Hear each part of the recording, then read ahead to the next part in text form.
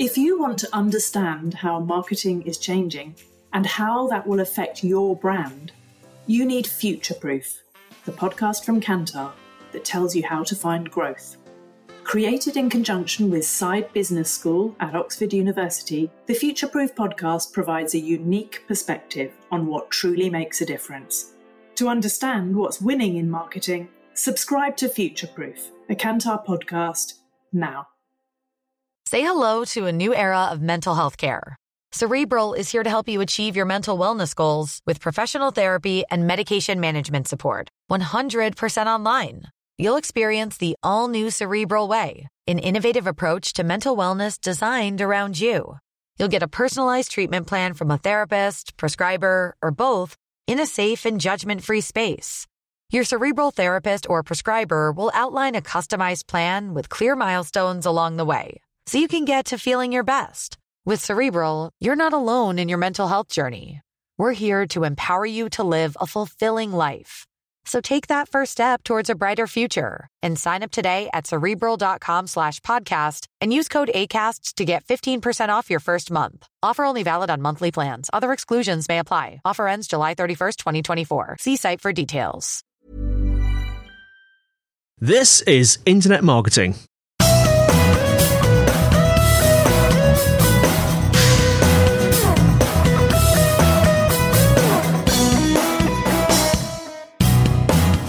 Brought to you by Site Visibility at sitevisibility.co.uk. This is Internet Marketing. Now, before we start today, we'd like to encourage anyone looking for help with their digital marketing to get in touch with Site Visibility. Whether you have a burning digital marketing question or you're looking for an agency to work with, they'd love to hear from you. Give them a call, +44 1273 733 433, or you can fill out the form at sitevisibility.co.uk/contact. Alternatively, you can talk to either Scott or Sean via the live chat function on the site. They'd be happy to help. Now, today I'm joined once again by Brad Geddes, author, speaker, and co-founder of Adalysis. Brad, good to have you back. How are you? Good. Very well. Thanks for having me back, Andy. It's a big pleasure. And we last spoke, if I'm not mistaken, he says, looking at the screen, so I definitely won't be mistaken. It was back in March this year, I think, and we were talking about humans versus machines. Do you remember that one? Oh, that's always a fun topic, right? Yes. Who's going to win? And that's a good place where humans plus machines is much more powerful and either on their own if you can work with them properly. And that's the trick, is working with them properly. Yes, it's the blending of the human and the machine that makes it all as sweet as a nut, as they might say. So just to remind our audience, tell us a bit about yourself and Adalysis. Sure. So I've been in paid search since 1998. So this is my 21st year doing paid search. And these days I'm co-founder of Adalysis, which is an ad testing and paid search recommendation platform to get automated suggestions, quick workflows, simple workflows for teams or individuals to manage Google Ads and Microsoft Ads accounts. Fantastic. Now, today I would like to talk to you about something that I probably should have talked about a month ago, because it happened about a month ago. Google have changed their match types, haven't they? Just remind or inform our listeners what this means. Sure. So they changed phrase match and modified broad match. And phrase match has historically only match to queries when the same order is applied to the search term and the keyword. And they got rid of that. They now allow some reversal of words, some word substitutions, where if you search for, lawn care and the keyword is care for lawn or lawn mowing services, suddenly your ads could still show. And so they're doing some word substitution, which, good and bad. And There were also, for the modified broad match, doing word substitution, which before they would only, honor different stemmings, misspellings, and so forth for modified broad. And so they've expanded both these match types to match to queries that would have never been matched to them previously. Yeah, so basically it sounds like, so just to sort of come back out again slightly, the context of this, of course, is pay-per-click, isn't it? So you basically make your pay-per-click advert And in the olden days, you could choose pretty much one pretty solid keyword, couldn't you? And you'd know that it would be a direct match. But it sounds like they've made the matching more fuzzy. Have I got that about right? Yes, exactly. Right. They're starting to, move more into some of how they do the SEO matching where, on the organic side, right, they use a lot of entity association and sort of guessing at times what you want, even though their guesses aren't always that accurate. Yeah. And they're moving some of that same type of matching into the paid search realm.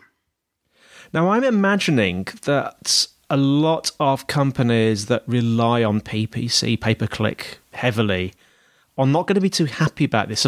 Am I right in that analysis? Yes. So when you look at, this is going to be a happy, not happy based on your account size and control. Yeah. So if you're a small advertiser, you struggle with volume, you don't have a lot of time to go figure out search queries and keywords and stuff, you're going to get more volume. Hopefully it converts, but you're going to get more volume. If you're a larger advertiser and you've spent the time on this organization and research and so forth, suddenly Google might be looking at your keywords and saying, oh, hey, look, these 4 keywords in your account all match. I'm going to grab this other one here that goes to a landing page that never converts and use that instead. And so for the larger people, this is a so far very poor change. Yeah. Do you? I know it's a silly question in a way, but you might have a feeling. Why have Google done this? What do you think their goal was? So Google's recent changes, when you sort of look over the last couple of years, their changes have been geared towards increasing the volume and ease for small accounts. And the exact match problems, some of the responsive search ad stuff going on, the phrase and modified broad match changes, they benefit people who don't know what they're doing and can't get enough impressions and clicks and so forth. And there's almost like this assumption that, well, you're a big advertiser or you're really smart at what you do, so you can just figure out how to work on the new rule system. And it's weird because usually, right, platforms cater to their larger spenders. And these last several changes have been catering to their small spenders, which is opposite of how you think of where support usually falls into place. It's interesting, isn't it? So I'm just trying to put myself into the boots of a biggish operator now, and suddenly I'm going to guess that they're seeing a lot more hits that may not be as focused for their ads. What do they need to do?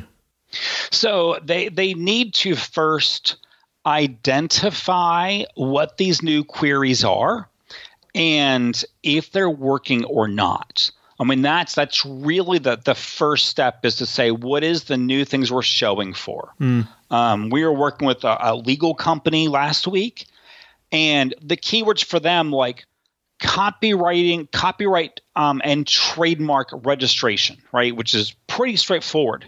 They were showing for things like copyright symbols, which someone just wants to copy and paste into a Word doc. Oh, right. Or and completely, registration symbols, and Google's treating words like symbol, logo, and trademark the same right now, and they're obviously very different types of entities. Yeah.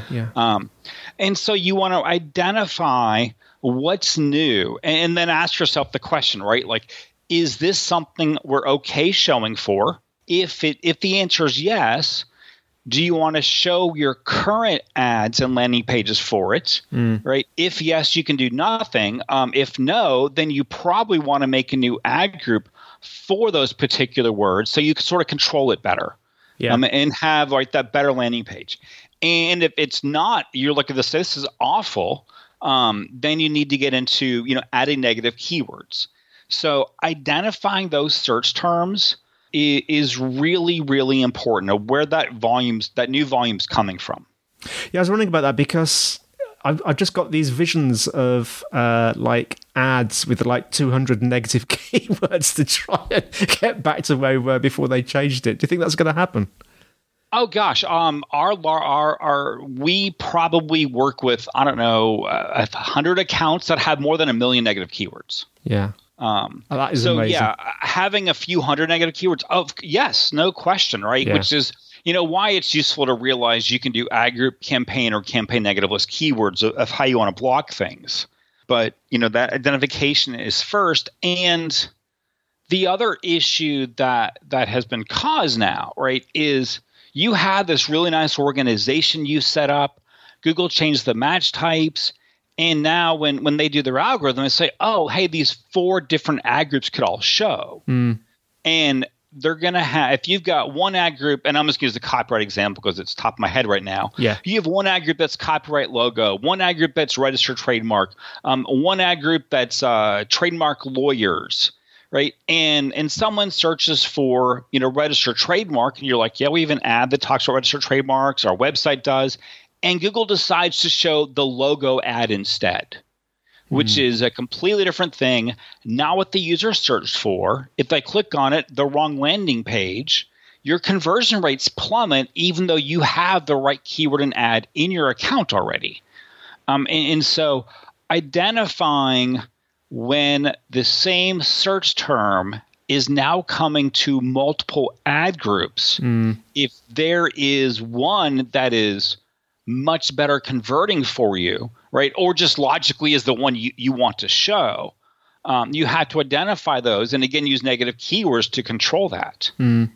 You alluded there to sort of query workflow. And I'm just thinking about sort of duplicate query items and duplicate keywords. Is there a problem there? How do you sort of handle this? Yeah, so duplicate queries, right, mean the same keyword, the same search term has caused keywords to multiple ad groups to show. And I mean, that's what that is, right? So you can go into your query data. Easiest way is to actually just download it, put it in a pivot table, look at number of ad groups by query. If it's more than one, you have a problem. But in a lot of cases, right, the simplified workflow is users go into their query data. They say, okay, let me just filter by search terms that have more than 2 conversions and the CPA is under our target that we have not added to our account yet. Let's select all these and then add them. Now, when you do it that way in the interface, it adds that search term to the ad group that caused that search term to show. And so by using the sort of old workflow, right, of that, you could suddenly have added that search term as a keyword in 20 ad groups. Yeah. And now you've not just Google's serving poorly for you, you've actually helped them serve poorly because you've indicated you want those keywords there. And so watching those duplicate keywords has now become really important as well. So companies do sort of larger query audits, sort of on a sort of larger time scale. I mean, how do you go about this, larger query audits? And so we did one a couple weeks ago for a fairly large company who, when we looked at Google's match type changes, 28% of their unique queries were now coming from multiple ad groups, where previously it was under 1%. So this is a pretty systemic issue, right? So what you want to do is, go into Google, download a time frame, and then change the time frame and download it again. Don't use their comparison because it makes some weird mistakes in cases like this. Yeah. And then you could use, again, pivot tables or VLOOKUPs to see how many unique queries per keyword we now had compared to how we had before.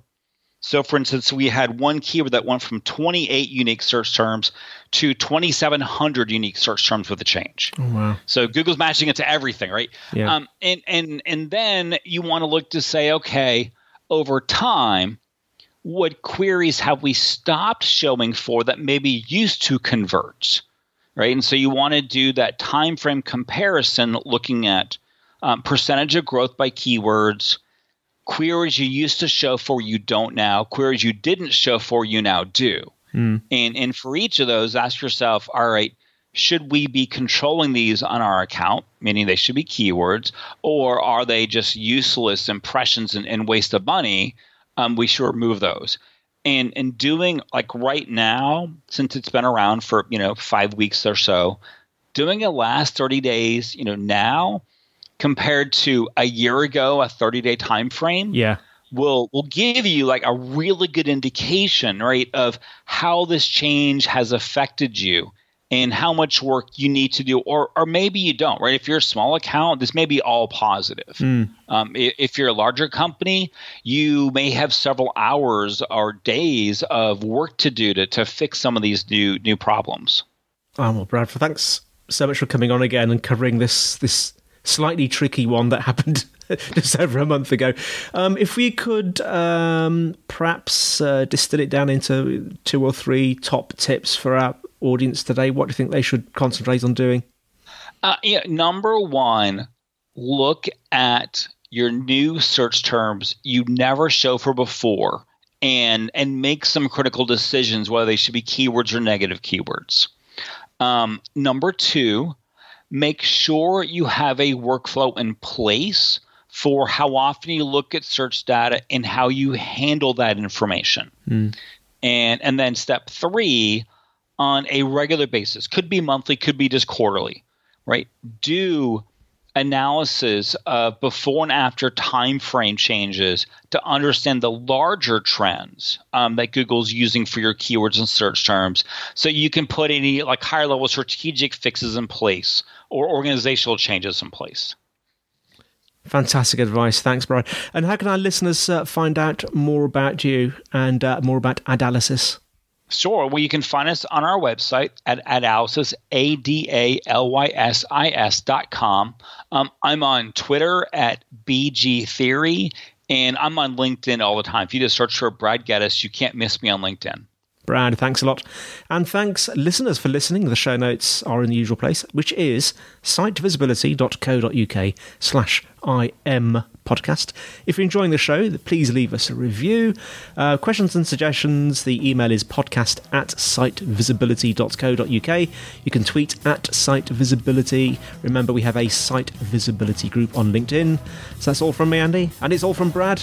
Thank you very much. Thanks, Andy. Thanks for coming on again, Brad. And we'll see you next time on Internet Marketing.